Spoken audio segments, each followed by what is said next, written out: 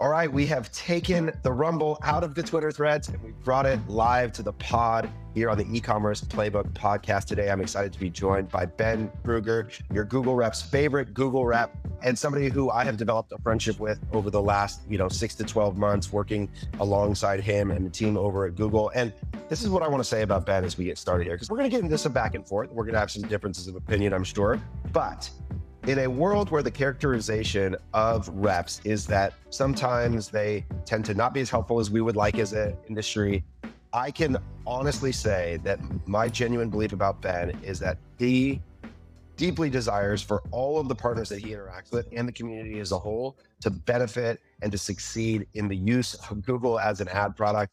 And I've enjoyed following his writing. I think he is trying to be progressive and move forward the product for people in a way that is genuine, and I have a deep appreciation for. So Ben, happy to have you here. Thanks for coming on the pod. Likewise, thank you for having me. Those are very kind words. I do truly care, and hopefully I can help convince people that all of us in the entire community cares about the businesses that we support. So thank you for the opportunity, Taylor. Yeah. So I want to set up a little bit of context here before we get into some of the specific topics around what has initially prompted our interaction. Was you came out and started, I would say, a lot more than many of the e-commerce strategists that I see on the Google side, being very public. You're writing, you have a great newsletter. If anybody hasn't subscribed, I would go check that out for sure. You're on Twitter very actively. What sort of prompted you to sort of take this very sort of public engagement stance around Google and its products and e-commerce in general? So I'd say I fell in love with writing. A lot of people talk about the Amazon method to communication, right? They write these 6-pagers and, Jeff Bezos famously banned PowerPoint slides. So we have a training here, how to write like an Amazonian. I fell into that. I noticed that, I'd have a half-hour call with one of my customers and I'm going through slides for 25 minutes, and then we have 5 minutes to talk about the content. So I started writing and sending it ahead of time. And then we'd have the full 30 minutes or the hour to actually talk about the things that we wanted to talk about and hear both sides. Yeah. So I found that was a really good means of communication. And we at Google are overloaded with resources, as you can imagine, from all the various teams. And we're just taking in a bunch of content and have no means to filter them out and get them out. So I just took to writing. I started a lot of it internally and then realized, everyone could benefit from it. And I just went for it. I think some people, perhaps why others haven't done it, there's a lot of process and you have to get a lot of things approved. I sort of just did it. And it's been a year and a half and I still haven't got slapped. I've gotten one tiny slap on the wrist. So I think that's pretty good. And yeah, like you said, I really care and I'm very curious. I have a good experience with the full marketing funnel, but right now I've been at Google for 4 years and I only know Google ads, for better or for worse. And I hear from you, I hear from a lot of advertisers about complaints and concerns, and I don't understand them. I don't run a business. It's not my dollars. And a lot of things seem like a no-brainer to me, but there's a lot of other things that I don't know about and I don't take into consideration when I make recommendations. So I like to put things out there, here's what I know. And, the community is very quick to tell me why that's wrong or what I haven't thought about. And it's an awesome way of learning, maybe a little provocative at sometimes, but it's really helped me think about the bigger picture. And that's helped me help our team, help our customers, etc.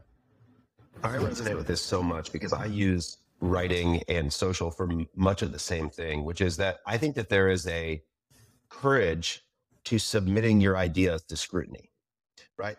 When you publicly take a position, you write a newsletter, you post a Twitter thread, you are inviting everyone to consider your idea and tell you where they think you're wrong. That's the entire sort of point of the format and the medium that existed. And it really means that you could be missing something and someone could very clearly make you realize that you were wrong in a very public way, right? And that there's risk to that. But if you can overcome that and you can lean into what it affords you. It's like being the person who asked the question in the classroom, the person that's willing to ask the question everyone's thinking at risk of looking stupid generally is going to have the greatest learning curve.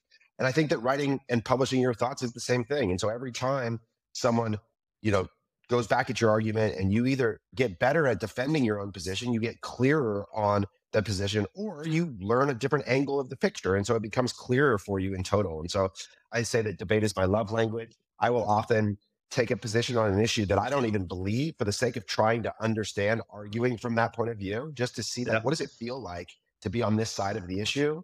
Because I think it can be really, really helpful. Just a quick tidbit, like, so the past month, I feel like I've gone really hard on Twitter and gotten a ton of feedback. And what I've noticed that when I'm meeting with product teams or I'm meeting with teams internally, I'm now playing the voice of the customer. That's right. That's right. And it's early, but I'm seeing things change, right? Like, I'm sure we can talk about PMax. That's a very hot topic, but like, I've learned a lot about what everyone is struggling with, and our product teams don't necessarily know that because there's a huge disconnect. So now when I'm in those meetings, I'm speaking up for everybody else based off on that feedback that I'm getting back. So it's actually a really great cycle that is early, and I see a lot of potential. I would encourage you to share that as one of your next Twitter threads, because I think sometimes that's the part that people don't realize. And I know you personally to know that that would happen, because I think that is exactly right, is that in hearing the counter argument, you begin to understand the broader perspective. And again, to me, so many of these things don't sit on a spectrum of right and wrong. Like, we want to assert this objectivity about whether a product is good or bad. There's actually just people's experience of the product. And for them, their experience is either good or bad. It's confusing or not confusing, clear or unclear. And that doesn't make them good or bad. It just is their experience. And so the question is, for how many people can we create the most delightful experience? And so in trying to understand that, that feedback becomes really valuable to do something with, even though, to one of the points you made in your thread the other day, is that technically the product might be doing exactly what it's supposed to do, but someone's experience of it might be, confusing or misleading in some way. So that's really cool to hear. I think that's an awesome way for you to represent the community with your work. Appreciate that. I will definitely let everyone else know that I'm doing that. I have the right intentions in mind. Well, it's funny. And this is why I was excited to have you on the podcast. Like, one of the things that I'll get a lot, and Andrew Ferris will mess with me a lot about this, where he'll go meet people and he'd be like, yeah, they always ask, like, is Taylor nice? And I think I've gotten this a lot, where it's like, you're a lot nicer in person than I felt like you were online. That's my experience of you too. Is just like, I had a context for you pre-Twitter or anything else, where I'm like, I know Ben. So it's helpful to get to know people that way. Well, let's get into a few of the things that came up in particular on Twitter this week, and then some stuff that you and I have been talking about on a broader scale. But let's start with PMax, because I think this is, I'd say, top of mind for me. And it started because this week, we have a customer that right now we're engaged really deeply around trying to drive and make decisions about reaching a profitability target for the month around their contribution margin. And we're trying to really isolate the areas of greatest impact and what levers we have to pull on. And so we started having this conversation about their PMax campaigns and trying to understand how much incremental volume was here and how impactful it would be if we levered it up in the short term. And so we started looking into the product a little bit. And I think it was discouraging to find that the composition of the campaigns was still over delivering to existing customers more than we wanted or had the setting in place, and that the distribution, in going through the reporting process that you shared with me to go look at the sort of the click IDs and try and understand the placements, which is hard, was about 65, I think I shared with you, 65, 70% on shopping. There could be some search still in there, but then the rest of it across their various ad products without knowing exactly where. And so it felt like, oh man, I don't know. And then there was a lot of branded search contained in there. And it would be good to go into all the ways that you can sort of arrange that and set the product up differently. But from your perspective, how would you recommend that people use PMax in, let's give a customer premise, e-commerce, sub $50 million in revenue, trying to use the product to drive incremental profitability? Like, how would you think about the role of PMax in that specific premise? I think PMax is great for doing things that very performance focused advertisers may not necessarily do on their own, right? I think a lot of the community today is very like short term, very performance focused for good reason. A lot of like one day click mentality. And when you do that, you're pigeonholing yourself to a very small subset of traffic that's looking for your products in a very competitive market, right? So you're just like constantly bidding on the very bottom of funnel because it's directly measurable. You can like prove incrementality from it pretty easily, and you can control it. So what I really like about PMax is that it's helping advertisers generate some long-term with the short term, right? And a lot of the customers that I work with are very hesitant to move into harder to measure channels for that because it's harder to measure. And I think they're doing their business a disservice by only focusing on short term. So that's how I think about like why I'm excited about it, because it's using the best of AI and machine learning and all the data that we have to target customers with to mix these things together to drive short-term and long-term success for the business. How I think you should do it. Okay, can we stop right there? Because I actually did think that this is where there's probably a root fundamental disagreement. That I actually believe that the fundamental problem of our industry at this moment in 2023 of February is in the data that I've looked at, 60 to 70% of paid media dollars spent are net never profitable. It's this idea that we are this like short-termistic, hyper-efficient focused media industry is not the case. I actually think we're incredibly wasteful, that we don't hold ourselves to high standards, that we don't hold dollars to really disciplined standards of spend. I think the problem is the exact opposite, is that most people don't actually hold their media dollars accountable to generating profit at all. And they have no visibility into whether that's happening clearly, especially on a first order new customer basis.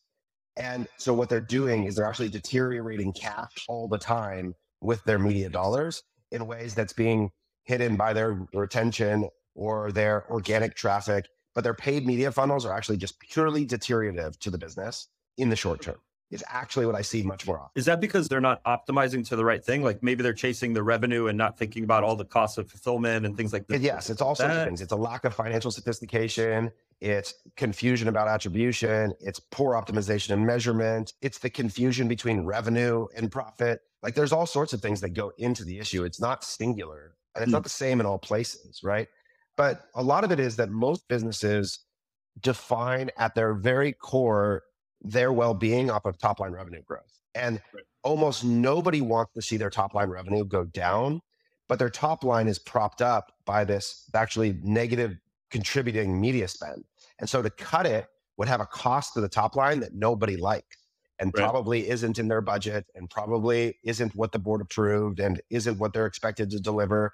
And year over year comps are like a parasite. They're a disease on the industry in a way that no one is allowed to deteriorate their year over year progression.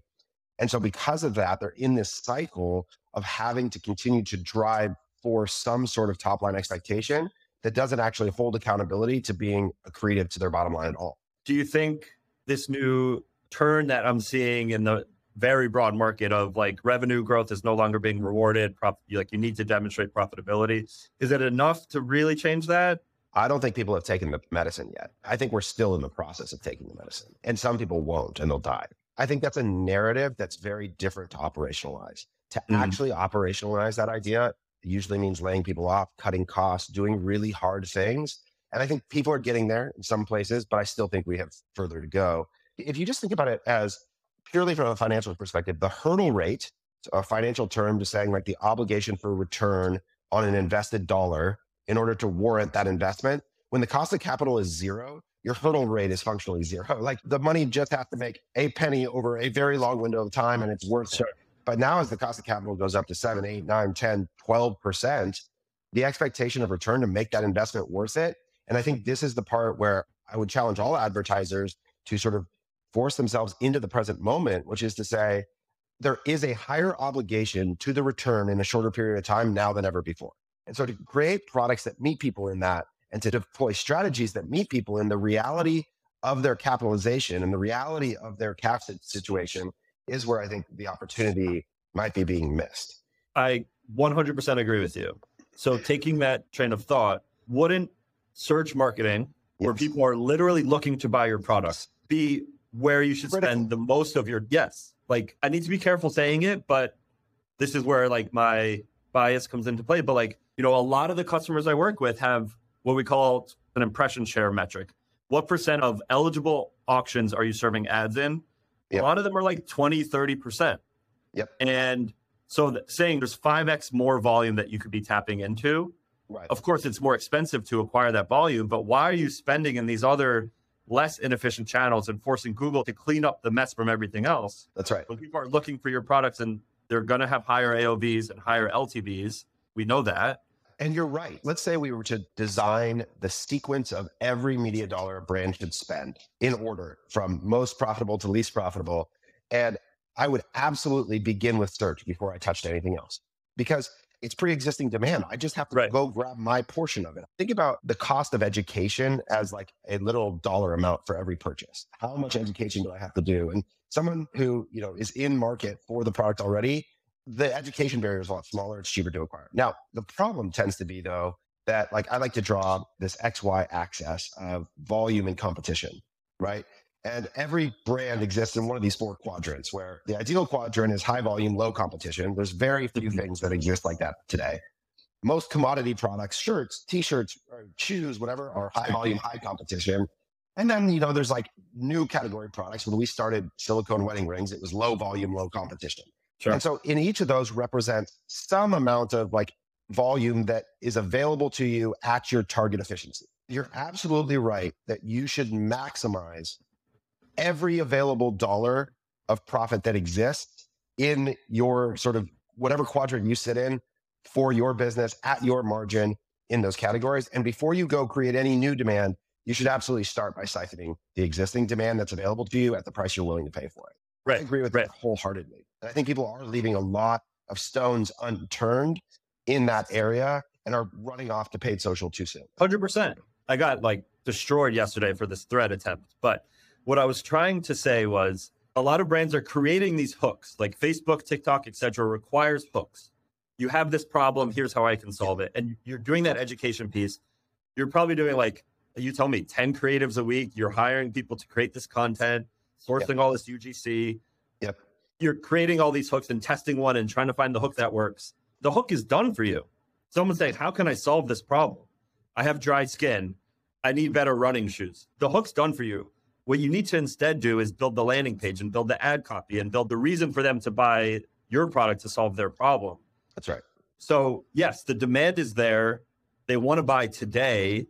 Max that out is my first thought. But then going back to PMax, and this is totally my viewpoint, a lot of marketers are moving to these other social platforms and we need to compete. We need to help brands generate demand or at least reach audiences that aren't directly looking for their product.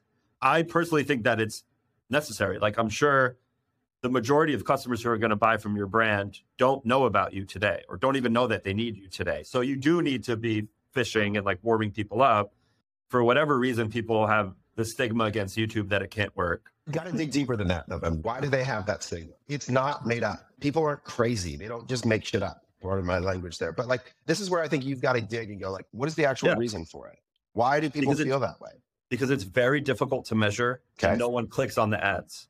Okay. You don't say for some reason. You just gave a very clear reason. You know why. And I think that's a problem you've got to solve. If you want people to do the thing, that's the problem. And I think you and I have talked about, and let's talk about YouTube now, and we'll come back to PMax a little more. So you have this methodology that you talk about that I think is really, really smart, which is this idea of the cost to generate a branded search query, right? So the idea for you in YouTube is brand awareness. Brand awareness can be measured. I love this as a measure in like the volume of people searching for your thing, right? And so you as Google have this visibility. You have the ability to see, did they watch a YouTube video and then generate a search query, right? Like you could give people that metric in a very clear reported way that would show the cost of generating the search query and then the value of that query to the brand, right? And you could get a ROAS on the value of that search query versus the cost of that search query in a way that you could put in a dashboard and show them. Why don't they do your idea? Like that would help, right? So we have a search lift study that you can do to do exactly that. However, it gives you the like relative lift in search volume. So it's very hard to quantify. So it'll tell you like there was a 1,300% lift in brand searches for people that saw your ad. Like, okay, I can't do anything with that. Right. That's what you guys today. have this data. So what feels like obfuscation or like it actually wouldn't pencil and that's why you don't show it is exactly this, is that if you have the ability to tell me someone watched a YouTube video and then they searched, like that data exists inside of your garden of data, right? Why not show that to people? Why not show me that information? There's a good answer. I don't know the real answer. I would think that it has to do with privacy. And I think we need to have a certain amount of volume to share details on because you can't show individual user behavior. So you need a big enough sample size to show that connection. And that's not going to work for all advertisers. Like there's just not enough volume.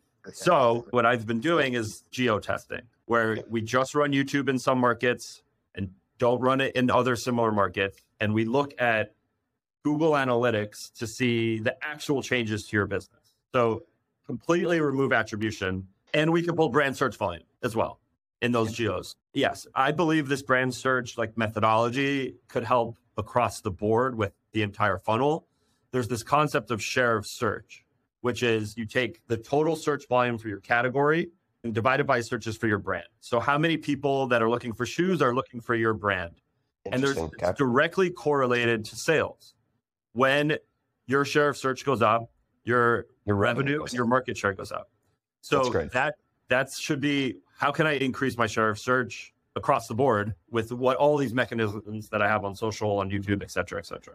So to me, those are the kinds of things that somehow in an automated way, bringing to the forefront of visibility and education for people is the critical. I think this is the obligation of Google. This is not the obligation of me as your advertising partner. It is your product and your intent. And so I think when everyone gets frustrated, when you're like, why don't people like YouTube?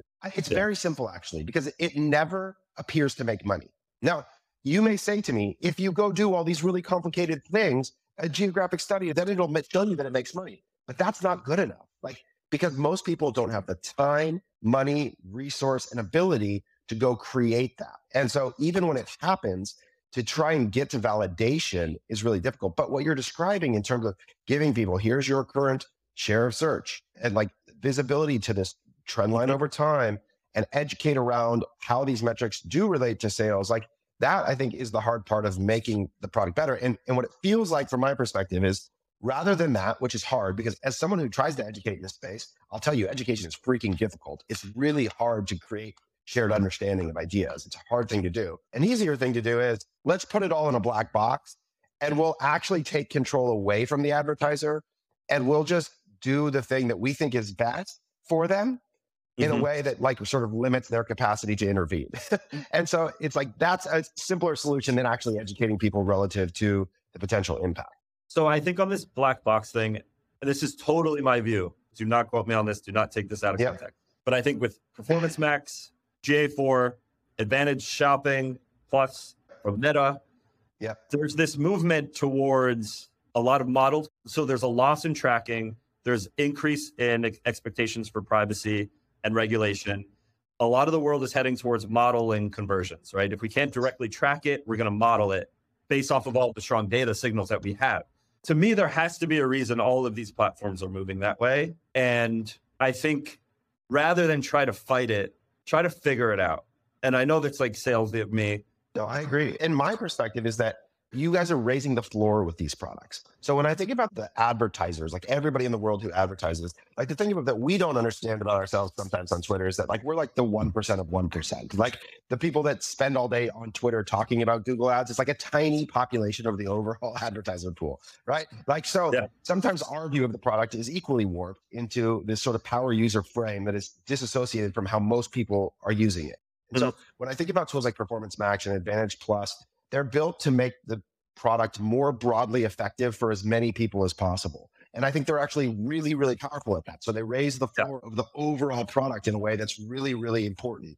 Now, within that, though, I think whether it's Advantage Plus or PMax, I think there are situations, though, where for more sophisticated users, the business strategy dictates a different utilization of the product that the machine learning tool may or may not know for itself. As of right now, there's ways, but not very simply, to optimize for marginal outcomes or variable LTVs by product or, short-term liquidation of inventory. Like there's all these moments that would dictate a business strategy deteriorate from just give the machine all the options and let it do what it does best, where you have to intervene. And I think some of those manual controls are things that are important and the visibility is important.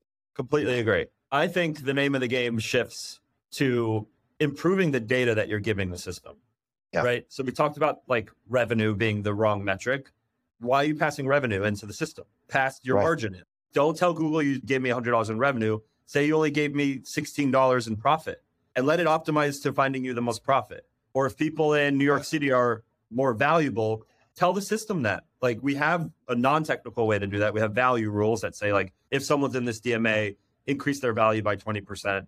Right. And you start giving it all these inputs, and like, you need to drive it. And what I think this divergence is, like, a lot of people use Google Ads for both targeting and reporting.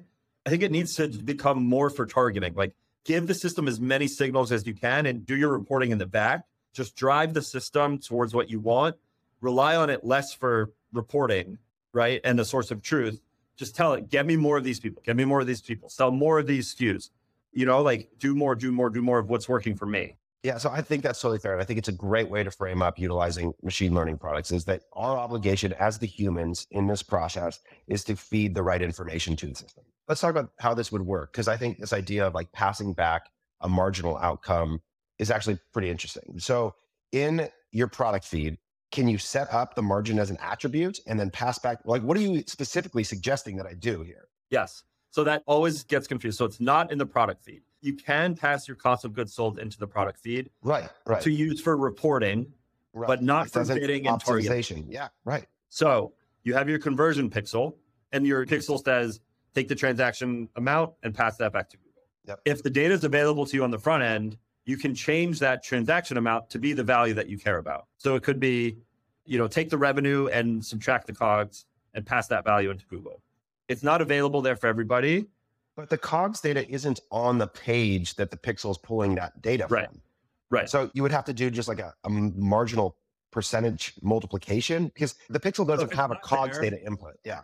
You could do an offline conversion import. It's like server-side tracking, or like Facebook has like Cappy or whatever. Yep. That you could grab data and augment it, and like, here are the SKUs they bought, here are the margins I make, and pass that in. And then that gives you ultimate flexibility. So like I said, if you know something about your customers, people in Miami on this device, blah, blah, blah, are more valuable to me in 120 days. Add additional values in based on that. Like, give them a kicker. Right. And say you're a subscription product and you really want to optimize towards third box completions. Yes. You have 90 days to update the values. So continuously tell the system, these are the actual values. And then you can use ROAS bidding to optimize towards like 90-day outcomes. What I'm ultimately trying to beat is this like rule of averages that everybody uses. I think it's great. Yeah. Everyone's using average target ROAS, and they're always round numbers. So that means they're completely made up. Right. 400%. It's completely made up. And that's the ultimate lever for profitability. It's like, find the right ROAS target on the right SKU and you're golden, because there's plenty of volume for it. And same with your customers. Like, stop paying the same amount for every customer. Pay more for higher value customers and pay less for shitty customers. Right. And get more onto the one-to-one level on a SKU or a customer level. Yeah. Or just stop paying for the shitty customers rather than pay more for the good ones. Now, we just sat here and talked together, and I've never seen or interacted with a Google demo showing me how to do the thing that you just described. It doesn't exist on AdWords interface. It's not in the help section. And so I think this is where I go, well, hey, you're telling me that the key to using your product well is to feed it good information and understanding e-commerce and have a method to do that. But nowhere in the material is that a thing that's like directing me to do such that it becomes a normalized part of the practice. Because the thing that I think it would actually do, Ben, would actually constrain delivery, not increase it. This is where fundamentally we end up at odds between the seller of the inventory and the buyer of it, right? Is that I only want the inventory in the event that it generates for me a marginally accretive outcome. You want me to buy all the inventory all the time. And again, I don't mean you, Ben. I mean, I know. broader you. And I think that's why my perception is that that kind of thing doesn't exist, is because it's the same reason they took cost caps off of ASC in my Advantage Plus, and that I'm going after Google for, is because what cost caps do is constrain delivery. They reduce ad spend generally. They don't increase it, to start at least. In the short run, it creates constraint. And I think that's where it's like, well, hey, how do we get your message out broader? How do we get Google to participate in the distribution of this message in a way that I think that is a really fair and valid idea that would be really useful to people? I completely agree. I'm aggressively trying to make that happen internally. I think we have a ton of smart people here who understand the Google Ads product and how it works and how to maximize it, but don't necessarily have a good enough understanding of retail and e-commerce and the businesses that they support. And that's led to, I think, a lot of negative perceptions about Google reps. Look, I know there's a lot of people and there's a lot of various experiences. That are really helpful too. Right. I wish customers maybe it's too lofty of an ask, but like would take the time to tell the rep what they actually are trying to do and like engage. A lot of people either just ignore because they're being asked to do tedious things that don't really matter to their business, but it's got to be a partnership. Like I think the fact that we invest in helping support our advertisers is a great thing. I think a lot of people think of it as like a right, but I think it's a privilege. Just like machine learning, if you could tell your Google rep what you really want to do and you'll spend more and you'll help them get promoted, like it's a two-way street. Right. But that's the thing, it may not spend more. What if the right thing for their business is to spend less? Especially in this moment, that's the part where like, I want to meet the reps. And I think the incentive structure on your side plays a part of it. I don't know for sure how you're incentivized, but I think it probably has to do with the sales structure around volume of spend or utilization of certain products. That's how they do it at Facebook. You, I think, do this. The recommendation is to stop doing something, like stop the spend. It's not profitable for you. This isn't going to generate money. Even the long-term, like we started this thing, the PMAX, about the long-term value capture. The question is like, am I going to be alive to realize this latent value capture that you want from me? We have this joke that at CTC will say that it's like everyone dies waiting for their LTV to show up, right? Like, Amazing. You have to have this tension between what is your present cash needs as a business, what product serves that outcome, and how do we then, when there's opportunity to build, because there are brands that are in different phases where some of them are saying like, we're in a market taking position, we're healthy, we want to go aggressive, we want to potentially even suffocate competitors on the SERP, whatever it might be. Mm-hmm. But that like sort of business strategy as the underlying tension. And I agree, that's on the business partners to start, to bring that and bring transparency to it. But I think that would be framework for walking through that set of questions as part of the interaction, I think would be really useful between brands and reps in a way that would be really productive. I think it's extremely well said. Yeah, we don't know what we don't know. And like, when we don't know anything, I'm going to recommend what works for other people. That's right.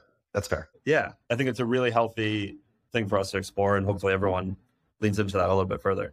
For anybody listening to, I would love if you, and Ben, maybe you're up for this too.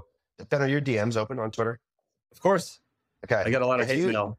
Ben and I's DMs are both open. Start a group DM with the two of us.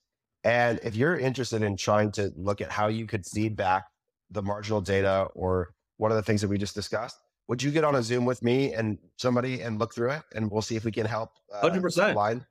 I also think we could all just start a Shopify app or a SaaS that does this.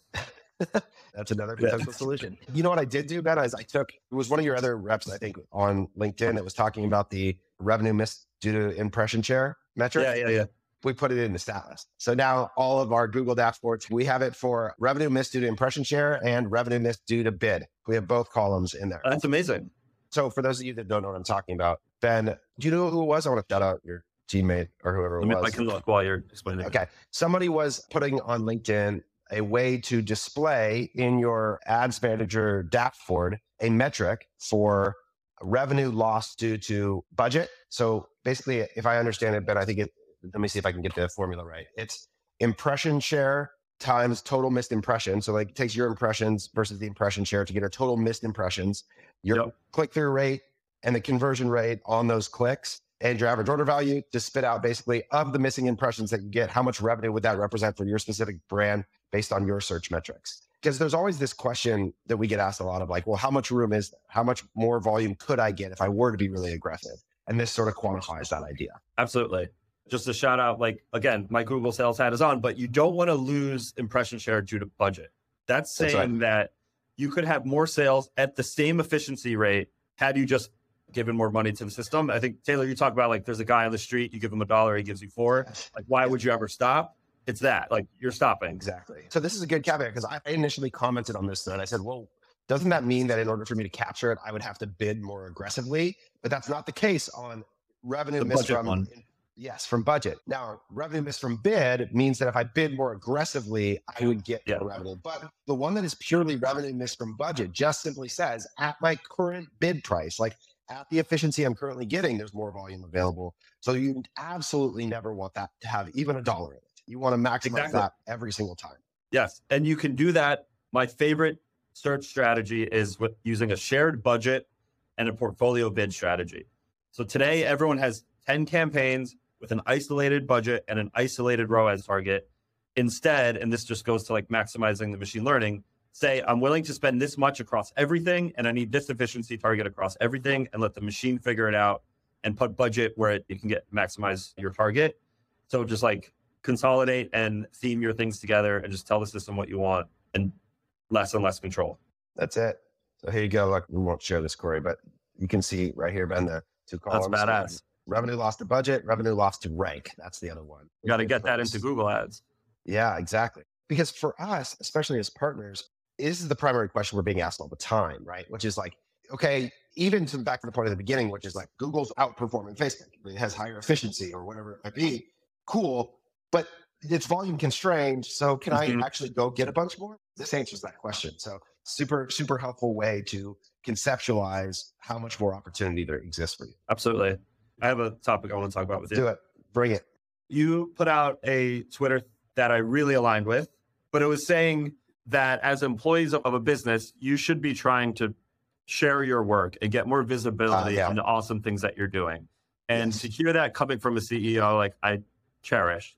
I think it's so important. And as employees at a company, it's probably very difficult to do in a remote environment. So to hear that from you was very refreshing. I think this goes back to like why I love writing, because it gives me a way to do that internally. But like, I think it's incredible advice. I mean, Ben, I think you're an example of exactly the benefits of this. Your career, and this is what we talked about when we met together in New York, is like your career is going to accelerate so much from your willingness to go out and do what you're doing. Because one, even if it does get a slap on the wrist, what that does is it created visibility to somebody about you. Yeah. And you know what they're going to do? They probably looked through all your stuff and went, oh, there's one little small thing, but they read all of your stuff. And all of a sudden your name now is known in the thing, whereas before it was just, you're one of 50,000 people. And especially in a remote world, this is not because I don't love my people. This isn't because I assume bad things about them. In the absence of a story, like I just make one up. And you don't want me to do that because it's probably incomplete. Instead, what you want to do is you want to develop the narrative for me. You want me to hear, see, and feel you at all times as much as possible. It's the same thing we say to our team about our relationship with our clients, is that oftentimes we forget that as far as they know, we're doing nothing every day. And we don't reach out to them. If we don't show them our work, if we don't give them reason. Tony Chubb, who runs our paid team, he's great about this. He calls it snacks. He says all day you have to give your clients snacks, little bits of information, let them know you're there. I think the most immediate important relationship is with your direct supervisor. Like you want all the time your supervisor to know that I heard the things that you care about and I'm actively working towards accomplishing them. And I'm engaged in that and it matters to me. And it invites feedback for, am I moving in the right direction? Am I on course? Am I doing the things that you want me to be doing? And are they going well? You know? And so often it's like a client will send an employee an email being like, you did an amazing job. Thank you so much. And if that email just sits in your inbox, I never know it happened. You can be like, oh, what am I supposed to do? Just forward the email around? Yes. Like literally, it would delight my soul to know that a customer is really happy and that you did something awesome. I would never get that email and be like, why is so-and-so sending an email that they did an awesome job? Because you know what emails I normally get from customers? When they're upset. Like I always say that as a CEO, like oftentimes you experience your business like watching the news. You only hear and see the most extreme events. And so all of the middle never makes it to you. And so the only way I hear things is something's gone terribly wrong or it's really an outlier awesome. I want the middle. Give me a more substantive experience of the business and of you, such that it's not this emotional sort of back and forth. And so I think that it's hard sometimes for people, for me too, like for all of us to understand the experience we're having inside of a company. Like a company is no one thing, right? It's a different experience for everybody involved. And so I think the more that you can share the experience you're having, both good, bad, and different, like the more the picture becomes clearer for everybody in a way that we can get to a better outcome, I think. Yeah, I really love that. I wanted to make sure for you to talk about that because I think it's so important. One, I think for those that may be hesitant to just selflessly promote, I think one lens to always use is to say like, here's something awesome I did. Here's how you can do it too. And actually give the step of how to do it. I think Google has a very good culture of that. So that I want to share. And then there's also this other concept of, we call it stealing with pride. This is a tremendous company. Everyone's done the same thing over and over again. We just rip what someone else has done and put your spin on it, you know, to fit your customer's need, or maybe it's 10 years old and you want to revamp it. Like there's no shame in recreating something that someone has already done like 80% of the work on. And I think it's made us like so much more effective just to like shed the like, and not embarrassment. I'm just like, all right, I added this on it. I hope you like it. That's such a great frame. Like one of the things that I watch our people do really well is we do quarterly business reviews, right? So here's my QBR deck from client X, Y, and Z. They really loved it. Take it and use it if it's helpful, right? Like, so that's the exact point. One, you're letting them know you had a great meeting. So you're making it clear that the customer is really happy, and you're giving an asset now to the organization to try and replicate that. When I see my people do that, it's like, oh, I love it more than that. Because especially as an agency, the promise that we're making is that like we're deploying institutional knowledge through each end node of the system, right? Like that's why you hire an agency, is for their institutional knowledge, not for the individual knowledge. And so to actually fulfill that promise, we have to distribute that knowledge. It has to be shared. Yeah. I have like a war against Google spreadsheets in general because they are isolated, siloed experiences that nobody else is having. They multiply so quickly when they exist. And so aggregating that knowledge becomes very difficult to do and to institutionalize. So I think the more that you can share your information, share the knowledge, do it in a way that highlights you well, the more that you're going to be seen as an asset and resource to the organization. Absolutely. Absolutely love that. I have one last take I want to throw in. So I don't understand why advertisers pump out so much creative for every channel, but Google. So this idea that you were saying, so there's this famous sort of case study about masterclass SEO, right? Have you ever seen or heard this? I feel like I saw something, but go on. So they famously deployed this SEO strategy, which was basically what you're describing, which is imagine they're selling a Gordon Ramsay cooking class, right? Well, you would think like the surrounding set of terms that could exist for that is actually fairly small. Like, you know, there's people looking for a cooking class, there's Gordon Ramsay, which I mean, it's a large number of stuff. But what they did is anybody looking for anything related to cooking, okay? How much pepper should be in XYZ dish? They built this incredible long tail of keywords that answered cooking related questions on a landing page and then directed back to the cooking class. And so what they saw was everybody looking for anything related to any cooking query is a potential demand for somebody who's cooking. And so what you're getting at, I think it's a great call out. People do this from an SEO perspective. I didn't think about this for CTC. Like we work really hard at thinking about SEO for like e-commerce trends and da-da-da. But the idea that there would be a funnel strategy for design a ad to a lander to a search query that's not directly categorically related, but adjacent, and become the answer to that query such that my brand and the value of my brand and product is now front and center. Let me think about why. I think it's probably because, it's expensive, time and it takes consuming. A long time. Yes. And so it's the immediacy of return. That's the dopamine of Facebook. It's tomorrow you're running ads and generating revenue. The barrier to entry is still low. Whereas even I saw the thread that you got into it with somebody and they were like, you gave the example of best sunscreen for children. Yes. And he threw back at you like, the volume's too low. I can't even run an individual exact match search for this. PMax is going to gobble it up and I can't even do the thing you're suggesting. And so I think for a lot of this stuff, it does exist in this very long tail of not huge volume that you would have to stack a bunch of things together to reach meaningful impact. Yeah. But it could probably be really impactful if you were to put the time and effort into it. I agree. Yeah. I mean, if you get a moat because of how hard it is to do, like, I don't know if fatigue is real, ad fatigue is real or not, but like you're putting out 20 videos a week, just like harness some of that energy to something that's going to live on for years. It's funny because we worked with a brand that or still have one of our longest standing clients, a customer called Born Primitive. And when they came to us, when they started, like their very early days of the brand, the entire foundation of their business, like literally what got them off the map was that they had a really high search ranking for CrossFit sports bra as CrossFit exploded. And that organic search listing carried their brand for years in a way that it gave them a foundation of profitable revenue every month for a very long time on a query that initially was of no value. Like it just at first was so small and so inconsequential, but it became like a pillar of this revenue formation. And I think that's where something like that strategy has the potential to really, really, really pay off in a very big way on a compounding basis versus the video that you run gets turned off a week later and it's done. Exactly. It's like it disappears into the ether forever. Exactly. Do you have is there an example of queries that you run and you're like, somebody's deploying this? Like who's doing this? Yeah. There are some folks that think of non-brand search as demand gen, right? So a women's apparel subscription company that I work with, And they'll sometimes just do like 100% impression share on black dress. And to your point, it's like the cooking thing. Like anyone who's looking for a black dress could eventually be a potential customer for this company.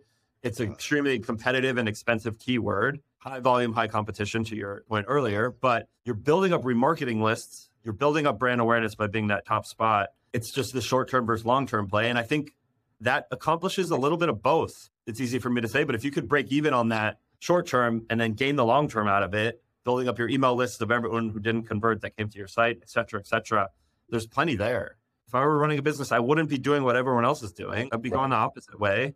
The obstacle is the way here too. Like your call out that the fact that it's hard is actually a positive signal, not a negative one, is I think a really important thing for us to remember too as advertisers, that like you want the barrier to entry. It's funny, the reason I'm out here in Austin is because I'm meeting with one of our customers in an industry where their entire business is search. And it's because they're in one of those rare high volume, low competition because there's a meaningful barrier to entry to actually selling the product. And so there's just a few players in the space and there's a bunch of volume for it. And there's a really interesting sort of concept here around how we could think about every imaginable, somewhat related query that they could become famous for, that they could participate in offering value to the customer. It's apparel. There's so many nuanced things that people are looking for. Like, I have a long torso. What's the best dress for a long torso? Like, well, that's not an immediately obvious product search shopping query. That's not going to show up from your product feed. But if you answer that question for the customer and you show them a product that, like, here's a landing page of dresses that these kinds of people, like, that's going to be immensely valuable to that person. And there's probably very little competition on that product, So PMax is doing that. You just don't have the right landing pages and the right content in place to take advantage of it. Yeah, that's fair. And I think that you're trying to get people into the places they should be. But the problem is that without the landing page, their value captured on it probably isn't good enough to make it worth it. Yeah. Right. So interesting. Zach on Twitter, I think it's a great time to start a children's sunscreen company.